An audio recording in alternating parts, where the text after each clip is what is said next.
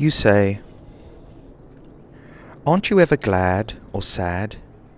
Do you know joy and sorrow?" Life answers, "Call them as you please. To me, they are states of the mind only, and I am not the mind." You say, "Is love a state of mind?" Life answers, "Again, it depends what you mean by love. Desire is, of course, a state of mind, but the realization of unity is beyond mind. To me, nothing exists by itself. All is the self. All is myself. To see myself in everybody and everybody in myself, most certainly, is love." You say, "When I see something pleasant, I want it." Who exactly wants it, the self or the mind? Life answers, "I'm not sure about this question. I'm not sure how, the way it's put, right? Because there is no who. There is desire, there is fear, there is anger, and the mind says, this is me, this is mine, this is my deal. There is no thing, you might say, which could be called me or mine. Desire is a state of the mind, perceived and named by the mind, and without the mind perceiving and naming, where is this desire?" You say, "But is there no such thing as perceiving?" You say, "But is there such a thing as perceiving without naming?" Life answers, "Of course. Naming cannot go beyond the mind, while perceiving is consciousness itself." You say, "When somebody dies, what exactly happens?" Life answers, "Nothing happens. Something becomes nothing. Nothing was, nothing remains." You say, "But surely there's a difference between the living and the dead. You speak of the living as dead, and of the dead as living." Life answers, "Why do you fret at one human animal dying, and care little for the millions dying every day in slaughterhouses to feed you, and the billions of life forms expiring at every moment? Entire universes are imploding and exploding even as we speak. Are we crying over them? I don't see you crying. One thing is quite clear to me. All that is lives and moves and has its being in consciousness, and I am in and beyond that consciousness. I am in it as the witness. So are you. We are sort of also beyond it, if you like, as being." You say, "But surely you care when your child is ill, don't you?" Life answers, "Yes, but I try not to get flustered. I just do the thing that needs to be done. I aim not to worry, if I can, about the future. A right response to every situation is in our nature, although we often ignore it. I do not stop to think what to do. I act and move on what is necessary. Results do not affect me. I try not to care whether they are good or bad, whether they are. Whatever they are, they are. If they come back to me, I deal with them afresh. Or rather, I happen to deal with them afresh. Maybe that's a good way of putting it. I happen to do this. I happen to do that. Oh, look, I'm doing this. There is no sense of purpose in my doing anything. Things happen as they happen, not because I make them happen, although it might seem that way, but it is because I am that they are happening. In reality, nothing ever happens. When the mind is restless, it makes our inner gods dance, like the restless waters of the lake make the moon dance. It is all appearance, due to misguided notions." You say, "But surely you're aware of many things and behave according to their nature. You treat a child as a child, and you treat an adult as an adult." Life answers, "Just as the taste of salt pervades the great ocean, and every single drop of seawater carries the same flavor, so every experience gives me the touch of reality, the ever-fresh realization of my own being." You ask, "So do I exist in your world as you clearly exist in mine?" Life answers, "Of course, you are and I am, but only as points in consciousness. We are nothing really apart from consciousness. This must be well grasped. The world hangs on the thread of consciousness. No consciousness, no world. You ask, okay, so if there are many points in consciousness, are there as many worlds? Life answers, Take dream, for example. In a hospital, where there may be many patients, all sleeping, all dreaming, each dreaming their own private, personal dreams, unrelated, unaffected, but they all have one single factor in common, illness.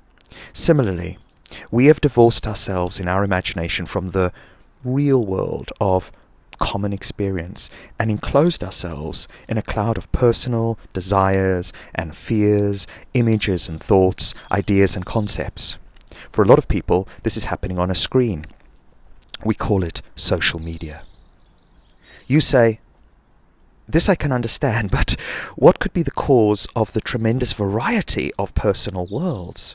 Of the variety of those worlds I do see on the screen? Life answers, the variety is not so great. All our dreams are superimposed over a common world. To some extent, they shape and influence each other. The basic unity operates in spite of all. At the root of it all lies self-forgetfulness. Not knowing who I am. Not knowing who you are. You say, but to forget one must know. Did I know who I am before I forgot it? Life answers, of course. Self-forgetting is inherent in self-knowing. The two are one. Consciousness and unconsciousness are two aspects of one life. They coexist. To know the world, we forget the self. To know the self, we forget the world. What is world, after all? A collection of memories. Cling to one thing, that matters. Hold on to I am and let go all else. This is the ultimate insight. In realization, there is nothing to hold on to and nothing to forget. Everything is known, nothing is remembered. You say, what is the cause? What causes this self-forgetting? Life answers, there is no cause, because there is no forgetting per se. This is just language. Mental states succeed one another and each obliterates the previous one. That self-forgetting is sort of built into the whole shebang. Self-remembering is also a mental state, and self-forgetting is another. They alternate like day and night. But reality, if you like, is beyond both. You say, surely there must be a difference between forgetting and not knowing. Not knowing needs no cause. Forgetting presupposes previous knowledge and also the tendency or ability to forget. I mean, I admit I cannot inquire into the reason for not knowing, but forgetting must have some ground to it, something. Life answers, there is no such thing as not knowing. There is only forgetting. What is wrong with forgetting? It is as simple to forget as to remember. You ask, but is it not a sort of calamity to forget oneself? You know, everyone's talking about mindfulness, that's not about forgetting. Life answers, as bad as to remember oneself continuously, I guess, is, if you think of that sort of calamity. What am I doing? What am I thinking? What am I experiencing? What's going on for me? There is a state beyond forgetting and not forgetting, and let's call this the natural state. To remember, to forget, these are all states of mind. Thought-bound, word-bound. Take, for example, the idea of being born. I am told that I was born. I do not remember this. I am told I shall die.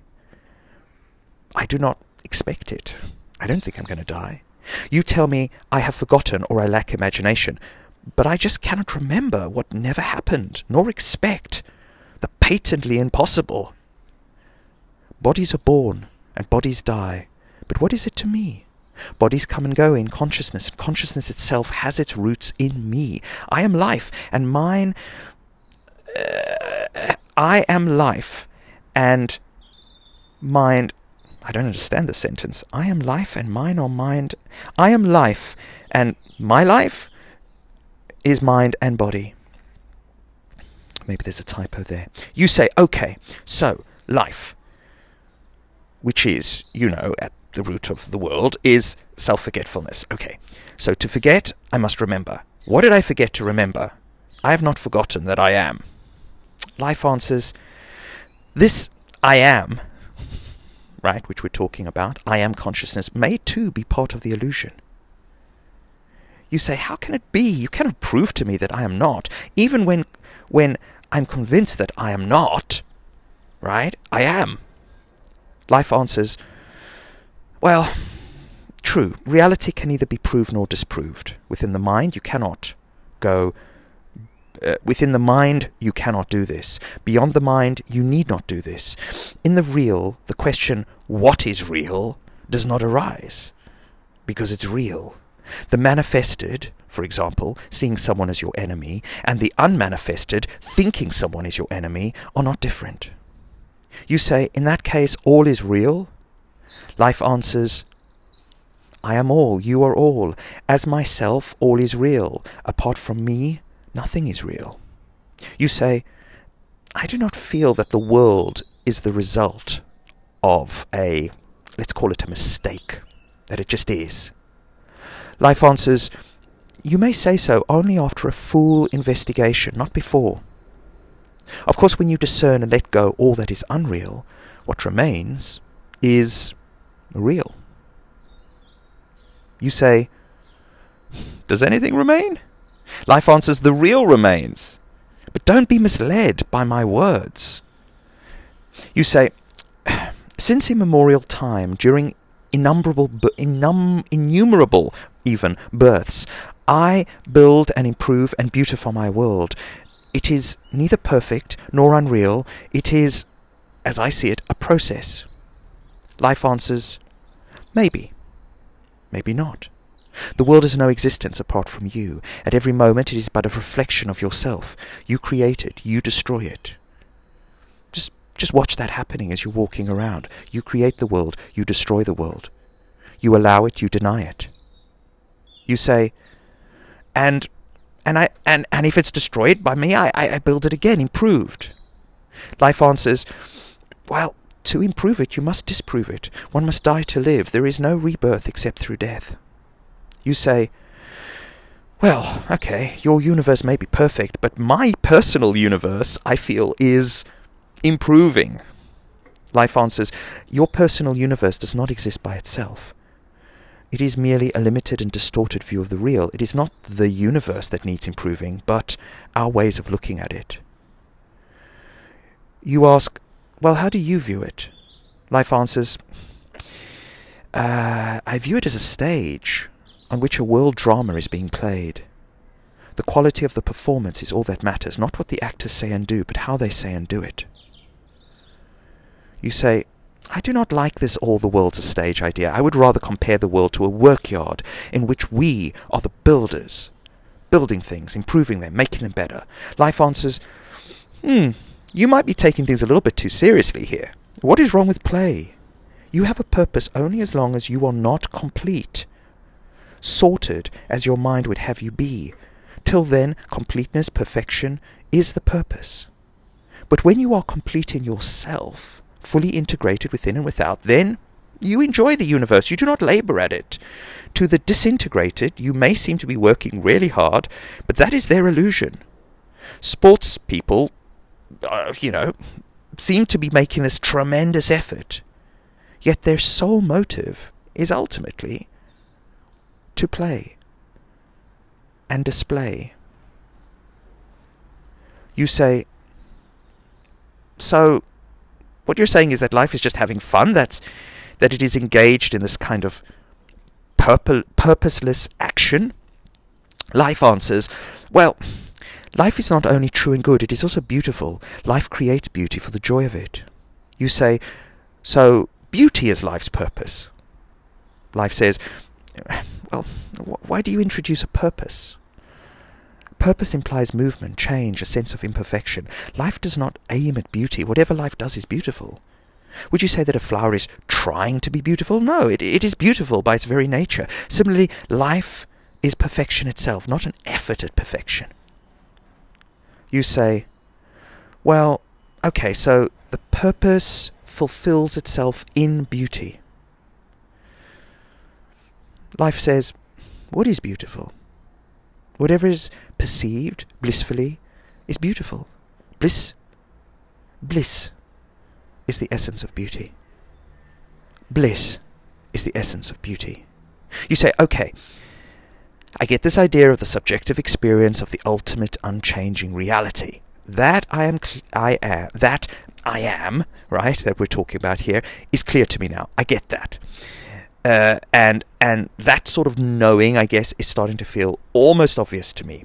But that I am happy, shall we say, is not at all obvious. Where is my happiness gone? Life answers, be fully aware of your own being, and you will be in bliss consciously. Because you take your mind off yourself and make it dwell on what you are not, you lose your sense of well-being, of being well. You say, okay, so there are two paths before us, the path of effort, the path of work, shall we say, and the path of ease. Both lead to the same goal in this setup, right? A kind of liberation. Life asks, why do you call ease a path? How can ease bring you to an awakening? You say, well, that's what you said, right? The perfect renouncer, the sort of spiritual yogi, will find reality. The perfect lover of life will also come to it. Life answers, how can this be? Aren't they contradictory? You say, but this is what you're saying, right? The extremes meet. To be a perfect lover of life is more difficult than to be a perfect yogi.